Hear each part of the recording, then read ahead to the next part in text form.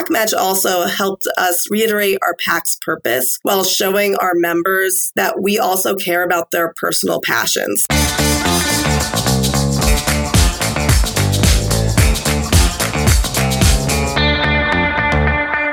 Welcome back to the Facts About PACs podcast. I'm Michaela Isler, NABPAC's Executive Director, and today we have a wonderful episode for you about the power of action that can come from a startup PAC Match program. That's right, Michaela. This is one of those episodes of the #1 PAC podcast in America that folks will be sharing. Yeah, so we've talked about PAC Match programs a number of times on this podcast, Adam, and, there's good reason for that. It's such a meaningful benefit for members of employee-funded or business trade association PACs and the 501c3 nonprofit organizations that they support. And honestly, that's really the reason they do call it a win-win, right? But getting a PAC Match program up and running can seem daunting, Adam. Yeah, starting anything new from scratch is daunting, and it requires buy-in from the top to make it happen. But thankfully, the demonstrated success and popularity of PAC Match programs has paved the way for many different organizations to give it a try. Yeah, so today we're going to bring you inside the PAC Match startup journey of a member-based trade association PAC and how it exceeded everyone's expectations. Coming up, our interview with Brittany Starr, Senior Director, Political Affairs at the American Academy of Orthopedic Surgeons. The Facts About PACs podcast is produced especially for the members of the National Association of Business Political Action Committees. In every episode, we recap this week's NABPAC activities, share actionable intelligence and best practices,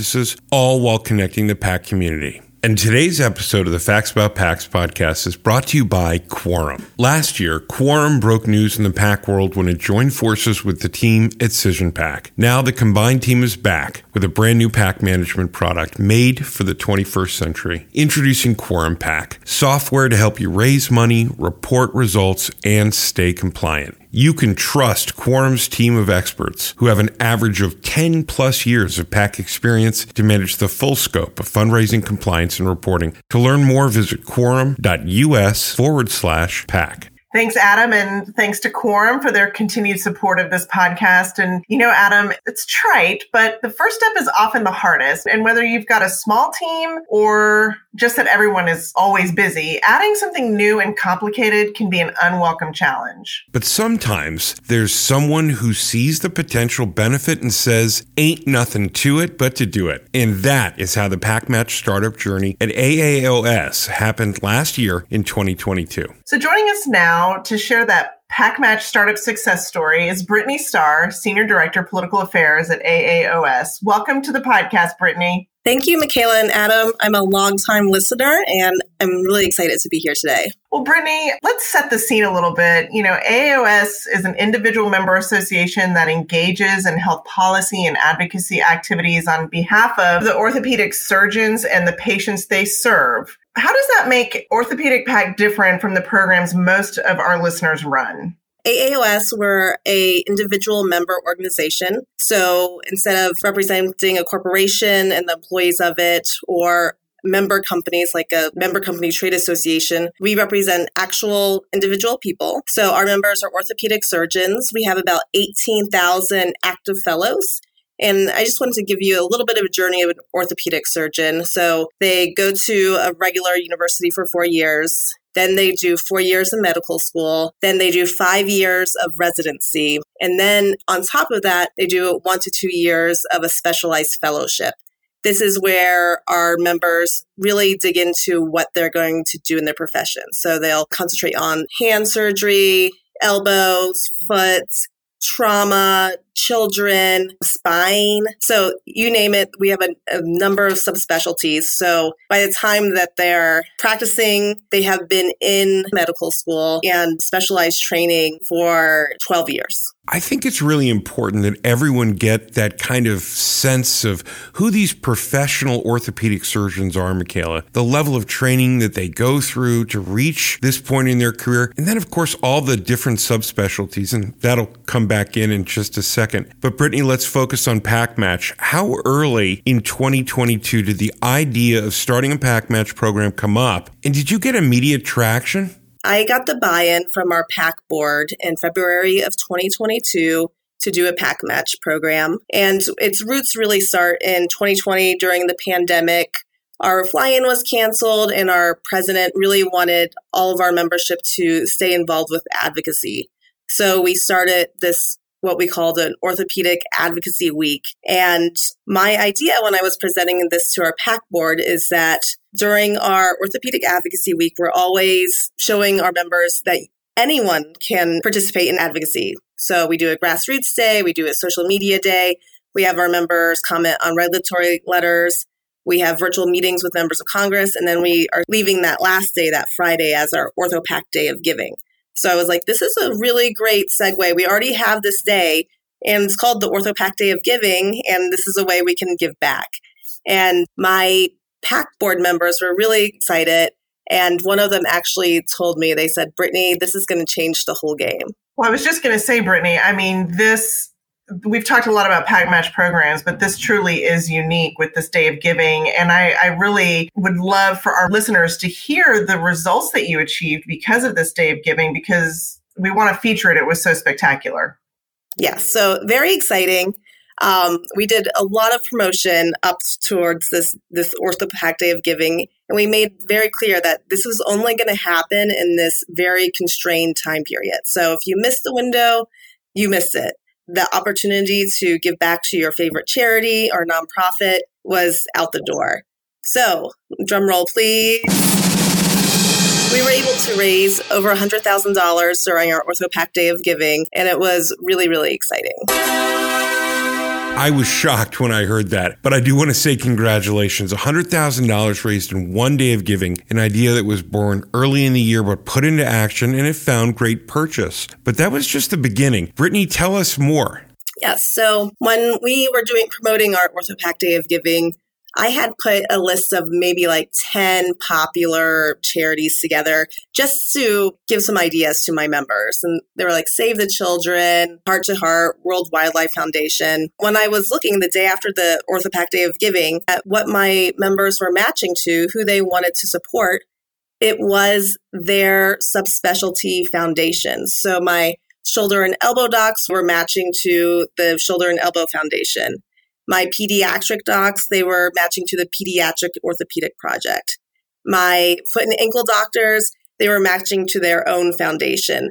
And it really struck me because as we were talking about earlier in the podcast, they have spent over a decade delving into their specialty. And, it did surprise me, but it shouldn't have surprised me that this is what they were most passionate about. Yeah, you really tailored it to, what they were most passionate about. And obviously, rather than giving them one or two or three different charities that you all chose, you really left it up to them, which can also create some complex, sort of management, on the back end. I'm curious just from that perspective and the logistics, getting this, any PAC match program off the ground, means answering a lot of different questions. For one, who's paying for this? Do you have the secure budget to pull this off, especially if they're giving to a number of different charities? And really, how did that process play out in your case, Brittany? Yeah, so I think finding the budget to do a PAC match is probably the hardest. How are we going to do this? For me, because of the pandemic, there was a number of programs that the PAC and the political program were engaging in that we dropped during COVID because we didn't have that value, especially when everything had turned virtual and our members weren't traveling. So I had some money to play with. We had set our budget for $100,000, and we made very clear in all of our promotion items that we were going to match up to $100,000. I was really scared. Well, one, I was scared it was going to be a bust, but the other scare was like, once of all 18,000 of my members got on and they were really excited about giving to their nonprofit. And I didn't have anywhere in my language that there was a cap. So we were very fortunate that we had a budget to play with.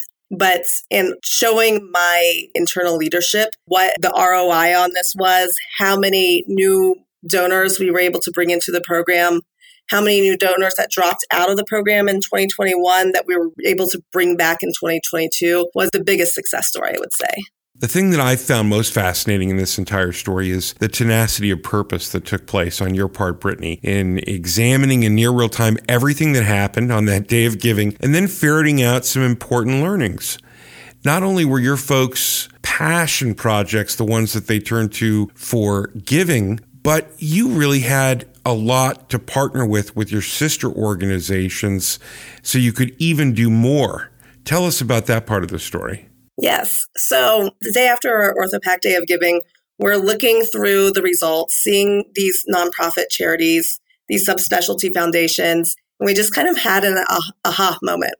We reached out to those sister organizations and said, hey, we know you have your fall meeting coming up. If you invite OrthoPAC and we're able to come, we will open up the charity match only for your foundation for the days that your meeting is happening. Would you like this offer? And of course, they all said yes. And this brought a lot of goodwill to our political program too. I have never seen so many members go up to the dais and say, you need to support OrthoPAC, what it's doing for us. But also, during the next 12 hours, OrthoPAC's going to be matching to our foundation, only ours.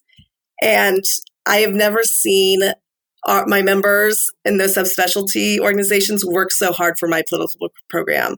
It was just really amazing. One subspecialty group honored me because I was doing the match for them. And I was like, well, that's amazing, but you guys are actually doing me a favor.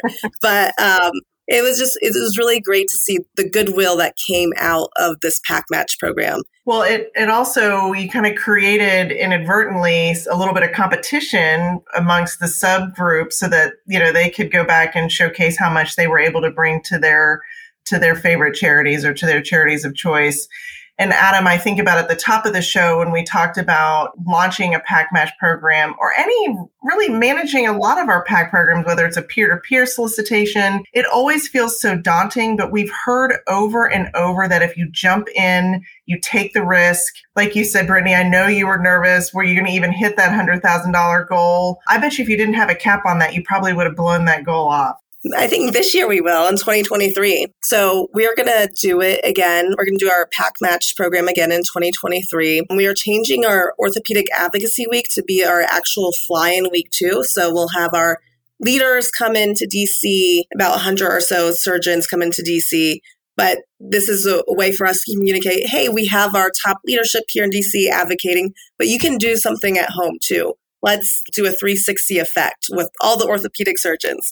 In person, virtual, etc. We got this. Oh, I think you hit it right on the head there, Michaela, with the word competitive. Everything that Brittany has told us says that in the best possible sense, these are competitive high achievers. And you put a little deadline, a little bit of pressure on this group, and they go for the gold. Yes. So for those meetings that we went to in the fall, because we gave them that constrained deadline, at 12:01 a.m., this offer is not going to happen anymore.